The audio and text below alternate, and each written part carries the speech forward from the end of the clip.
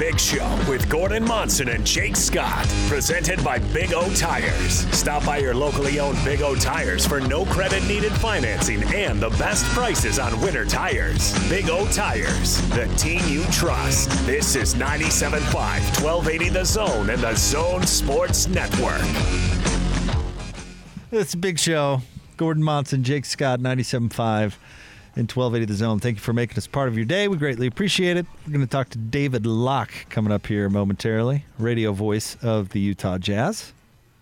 David in midseason form already in 2 broadcasts, Gordon. Consummate professional. Well, he'd been thinking about it for a while and was ready to go. Oh, I remember we talked to him last time, and he said he was rifling through all his notes, and he had so much material. He was trying to consume it all. And, yeah, I mean, a lot of people think guys just show up and just repeat what they see with their eyes, and that is a talent in and of itself. But, man, the guys I know really do a lot of homework behind the scenes, and that includes both Locke and Bowler. Yeah, no doubt.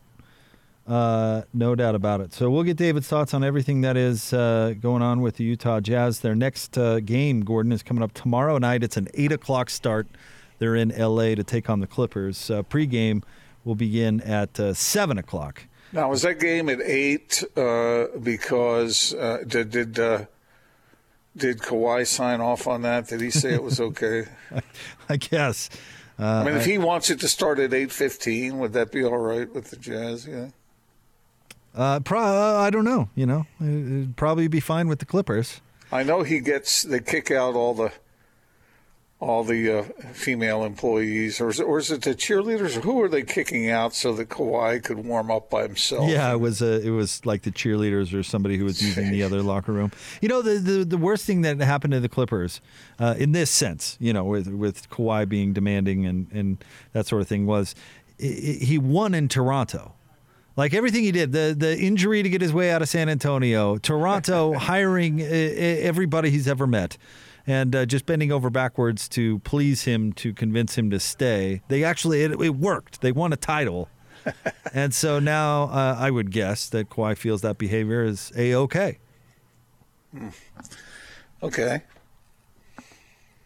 So in that sense, maybe it wasn't a good thing that he won. All right, let's get out to the Zone phone. Joining us now, in fact, his interview every week brought to you by our friends at the Murdoch Auto Group. He is the radio voice of the Utah Jazz. He's also president of the Trent Forest Fan Club. He's David Locke with us on the Big Show. Hello, David. I think I might have been a Trent setter there. Oh, that's funny. Funny stuff. That's an inside joke because on the broadcast on Monday, David may have said that he's the president of the Trent Forest Fan Club. Yes, and then I just thought I'd pay tribute to Steve Klauke with that little pun right there. That was really good. David, I hope Klauke's listening. That's like the best thing I've ever done. I'm seriously, like that might be my only pun ever in my entire life. Like it might be a highlight. You're one for one, David. David, do me a favor. Evaluate Steve Klauke as a baseball play-by-play guy. I mean, he's kind of a treasure, isn't he? He is a treasure. He's the best. I hope they get minor league baseball straightened out and Klauke gets to do his job again. That would be good. For Klauke, probably for Steve's mental health too. But no, it's a pleasure to listen to. I mean, he's a little up there. I mean, he's a little out there. Oh, here we and he's a little gone, but he's not bad. You were on a roll, David. But Klauke's got Weber basketball and Weber football in the spring to tide himself over, so I'm sure he's doing it. Oh, there we go. Good. Good for Steve. David, your impression of and take this whatever direction you want to go, your impression of the first 2 preseason games for the Jazz, what are you taking from them? If we played Phoenix in the preseason every night for the regular season, we'd be awesome. I mean, I just am a little hesitant to make a lot out of it because lots of fools have been made in preseason before. But, you know, I don't think we could have looked much better, right? We had an offensive juggernaut game. We had a defensive strong game, which I do think was tired legs on both sides. And then in that game, just at the moment we kind of we looked our worst and we really didn't look very good. Then all of a sudden it was like, pow, and it was a 4-minute surge that turned into a 21-0 run, and there was everything in that run was what Quinn Snyder wants out of his team. The shots got up quick, and they were threes, and they were catch and shoot threes, and so, yeah, I mean, we really have looked very good, and I would say that what I'm now referring to as the COVID team, though only one guy tested positive in the NBA, either because I don't know why. Like, good to see. And I'm joking that every team, like from 10 through 14 on their roster, is their COVID team, because guys are going to test positive and then they're out for 14 days or something, plus 2 heart tests. So if that's the case, then you're going to have these guys that are 10 through, they're going to have to play for a while. Like, they're going to be part of your rotation. It's not going to be like a one-night cute thing. And so I'm referring to that as your COVID team, and I think our COVID team looks pretty good. So our COVID team is Shaq Harrison, probably who we haven't seen, Mia Oni, Juwan Morgan, maybe Jarrell Brantley, maybe Udoka Azubuike, but I mean, maybe Elijah Hughes. I mean, we're pretty good though. So, David, based on what you're seeing, are you, with your trained eye, are you getting any kind of idea about the improvement of defense that has been sought after or hoped for?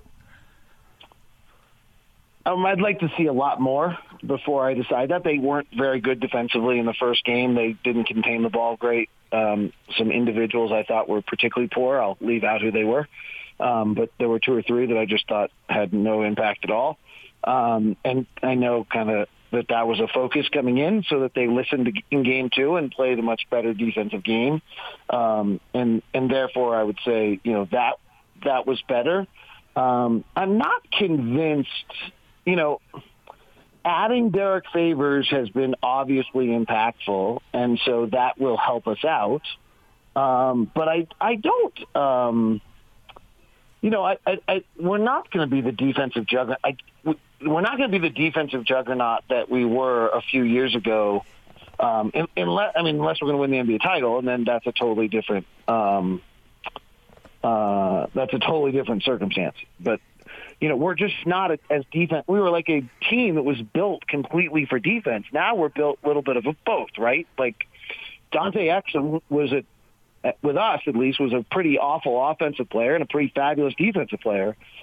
Jay Crowder is a overrated offensive player and a pretty good defensive player. Derek Favors, as a starting power forward, is not a very good offensive player. He's a really good defensive player. And we made another change in there somewhere. And Ricky Rubio's not a very good offensive player. He's a good defensive player. So we made 4 quantum pivot changes. It worked. We became the number 1 offensive team in the league for a period of time. But I don't know that you can turn around and say, well, we got Derek Favors, so we just automatically became a top 5 defense at all times, because those other 4 switches to Boyan, to Jordan, to Mike Conley, and to whatever the 4th one I have is those are offensive changes, and we're still an offensive-minded team now. David Locke with us, 97.5 and 1280 The Zone. David, you've been in sports and covering sports for a long, long time, and there are certain cliches that you hear over and over and over again, like it's recruiting day today or signing day today in college football. It is? Yeah. Everyone they wanted. Yes. And oh my gosh, that's incredible. Oh my gosh, I'm so excited for absolutely every single coach in the entire country who somehow during this pandemic got every single player they could ever imagine. Yep. That is incredible. So you get my drift. And one you always hear in the NBA is, we're going to pick up the pace. I remember before Ty Corbin's last year with the Jazz, when they were the slowest team in the whole league, Ty was like, we're going to really pick up the pace this year. And it's like, okay. But it appears as if that is something the Jazz are wanting to deliver on. The pace has been significantly faster in these first 2 games. So they want to. It's really hard. So, all right, so let's address this. Let's start with the first thing, okay? There are 30 teams in the NBA that have played games. The 15th ranked pace of play team in the preseason right now is a 104.5. And we're at a 102.5. So we're 21st in the league in preseason pace. Okay, let's just get that for a second. Last year, the league average pace in the preseason was a 107. So actually even a little faster. We were 20th in the preseason. So 107, right? That was the number I just gave you. The number in the regular season was a 101. So preseason basketball last year was 6%, maybe even 8% faster than regular season basketball. It's great to say you want to play faster, but when you really have to defend and you're going to get back on defense and you've played a bunch of games and it's tiring and you just don't run and it's hard to run and very few teams actually do run at that level. Like New Orleans last year really did play with pace. Minnesota played with pace. They were both terrible defensively. Washington played with great pace, particularly because they let you score so fast that it picked up the pace. So, I mean, I think it's a little misleading. And what is interesting and why I don't even like pace numbers about us is that in the last few years, we've allowed the fewest passes of anyone in the league. People just rush up the floor against us with the effort of trying to get rid of the ball or shoot as fast as they can because they don't want Rudy to be set up in the middle, right? So the better way I think to look at this is, and there's a site that does this, it's called Inpredictable, I-N and then Predictable, and they look at the seconds of your possession. So last year we ranked 26th in the league in possession time, 14.8 seconds. Okay. After a rebound, after a made shot, we were actually the 10th. We were the 23rd ranked team. After a defensive rebound, we were the 22nd ranked team. But after a turnover, we were the 11th. So we were actually relatively quick after a turnover. Not really 0.2 seconds difference in the league average, but to me, the number that we would like to improve maybe is after a defensive rebound, is there a way for us to be a little faster in pace of play than we are? But we weren't. The league average is 11.2 seconds, and we were 11.7. So, it's pretty minimal. You know, maybe much to do about nothing, quite frankly. David, I've heard you say it 1,000 times during games and at other times that the two areas where teams are most preferred to take shots from, the 3-point and the around the basket. What number do you think is ideal for the Jazz as far as numbers of 3-point attempts per game? So I did a study 2 years ago. Took a long, long time. I have not revisited this. So this is 2 years old data, but I basically built what I thought was the optimum shot chart. And the optimum shot chart in my mind is 40% of your shots at the rim, 40% of your shots as threes. Now, is that the league average on these two things are 31% at the rim and 39% as threes. So I actually might change this was 2 years ago. The league has changed a little bit. Actually, let me check and make sure that the numbers I just gave you are right, because actually I just pulled up preseason numbers. Give me 1 second. Okay. I wasn't totally prepared for that. So 40-40-20 is my belief on this. The league last year was 35-36, 29. Okay? So that's the league average. I knew those numbers sounded wrong. So the number one team in the league at shots at the rim last year was 40%. It's becoming harder and harder to get to the rim. The number one team in the league for threes were 46% by Houston and 42% by Dallas. Slightly adjusting to the way the league is going, while I still do believe in 40-40-20, I'm basically, it's almost impossible. So I might go 43-37. So you're one of the top 2 or 3 teams in the league in 3 attempts, and you're one of the, 37 would put you at about 8th and 9th in the league in shots at the rim. So, but 40-40-20 is, optimum. I mean, you want more shots at the rim. So rim shots are more valuable, so 40-40-20 is really valuable. Here's the trend. Can I give you, because I think this is interesting. Can I give you the trend?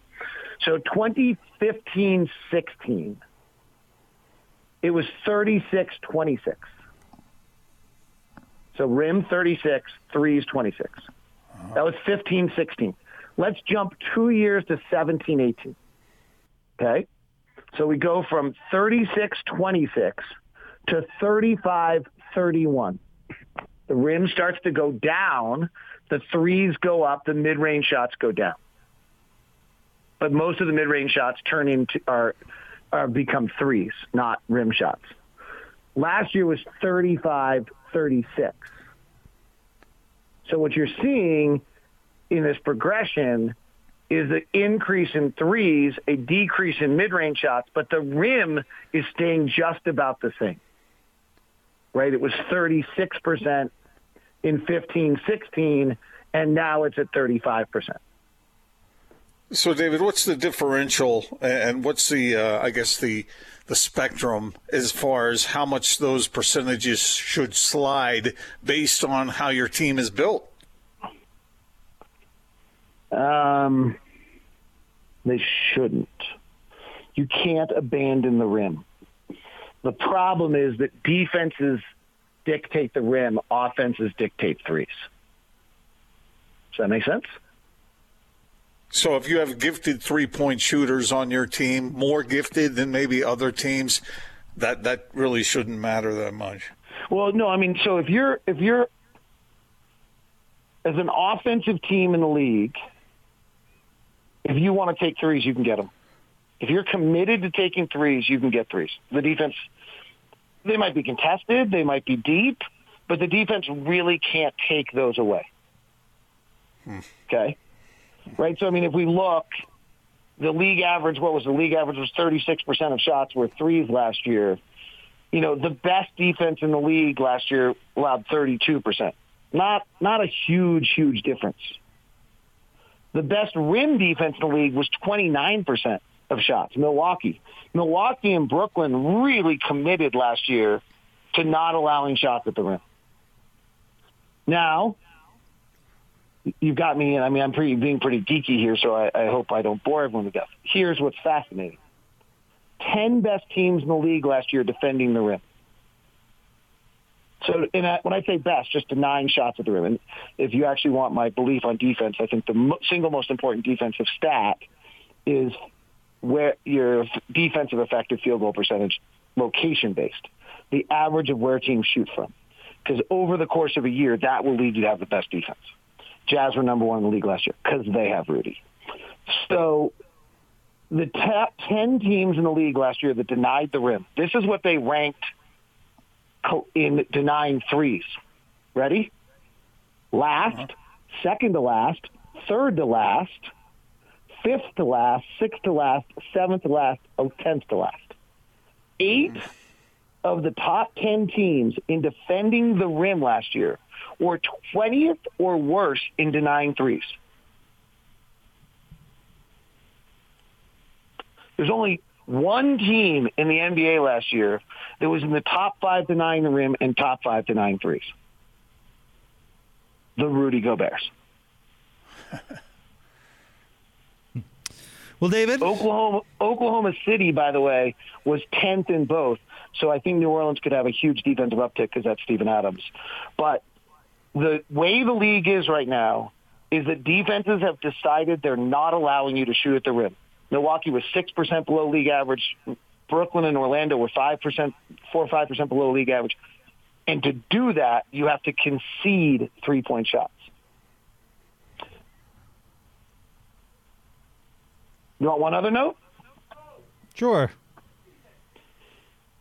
I'm not sure I can totally back this up numerically, but I feel pretty strongly about this. I feel the league has analytics fatigue. And there's like a push to decide that analytics, it's gone too far, or there's too many, and it to me means there's even more value than ever before to do to shoot the three to take 45% of your shots as threes, to be over the top analytically, because I feel like the rest of the league's backed down a little bit from it. Well, David, thank you very much as always. Look forward to tomorrow night's game and your call. Thank you. I look forward to it too. A late night for us in the arena. Yep. I'm wearing tomorrow. I'm going to wear like long johns and a ski hat. Like, I think there's a chance that it could be freezing in the arena tomorrow. Well, it's freezing in With the no studio people right there. now, if that makes any difference to you. Well, then right. So, like, I'm coming in my new, like, ski hats and down jackets, and I'm calling the game like I'm outside in the winter. Be prepared. Oh, my gosh. Stanford got every player they wanted today. God, it's so great. We're going to be awesome. Didn't miss on one guy. Not one. I've watched this year. We've missed on a hell of a lot of guys recently. Thank you, David. See ya. Radio voice of the Utah Jazz, David Locke, with us here on the Big Show. All right, we'll have more. You mean to say it's cold in the studio, Jake? Yes, it is cold. It is quite cold.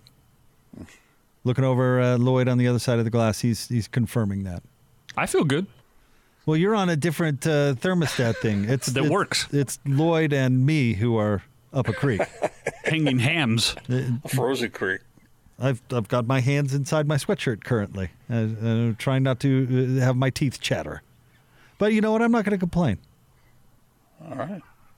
Anymore after starting now. All right. Stay tuned. More next. 97.5 and 1280 The Zone.